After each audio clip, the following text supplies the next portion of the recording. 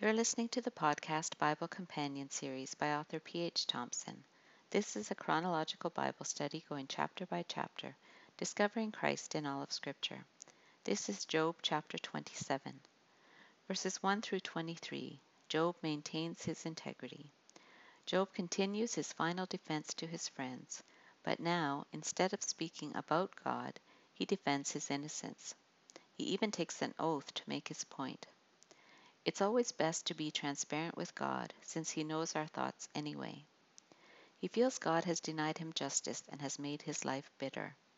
He insisted on maintaining his integrity. His conscience was clear. He would not deny God, utter lies, or say anything wicked. Job would remain this way till he died. He recognized that it was God who put the breath that was in his nostrils. If he had admitted his friends were right, he would have been a hypocrite.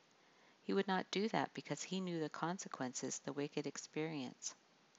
Job called on God to judge his enemies as he judges the wicked. Then he sounds much like his friends by listing the dire end they face, but he would not agree that he should be lumped in with the wicked who hate God. He knew the wicked only cried out to God when they were in distress.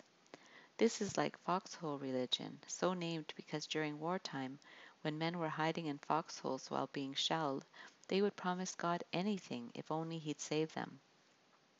But as soon as they were out of danger, all their vows would be forgotten.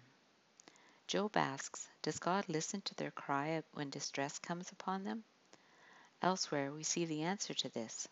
But since you refuse to listen when I call, and no one pays attention when I stretch out my hand, since you disregard all my advice and do not accept my rebuke, I in turn will laugh when disaster strikes you. I will mock when calamity overtakes you. When calamity overtakes you like a storm, when disaster sweeps over you like a whirlwind, when distress and trouble overwhelm you, then you will call to me, but I will not answer.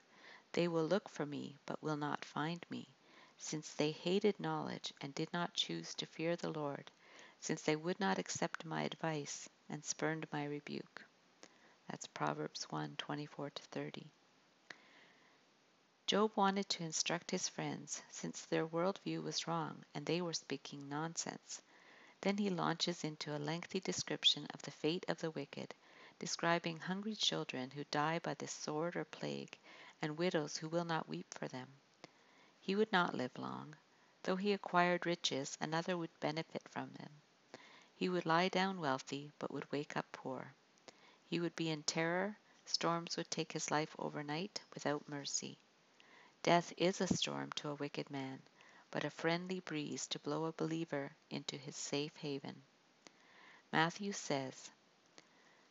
Henry says, those who will not now flee to the arms of divine grace, which are stretched out to receive them, will not be able to flee from the arms of divine wrath, which will shortly be stretched out to destroy them.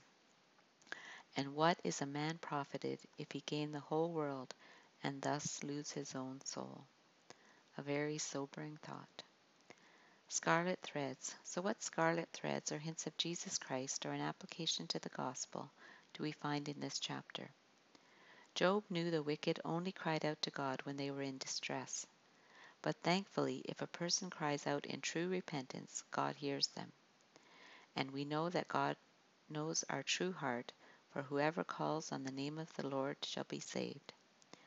You've been listening to the podcast Bible Companion series by author P.H. Thompson. If you enjoyed this podcast, please subscribe and comment. Continue listening for Job chapter 28. May God bless the study of His Word.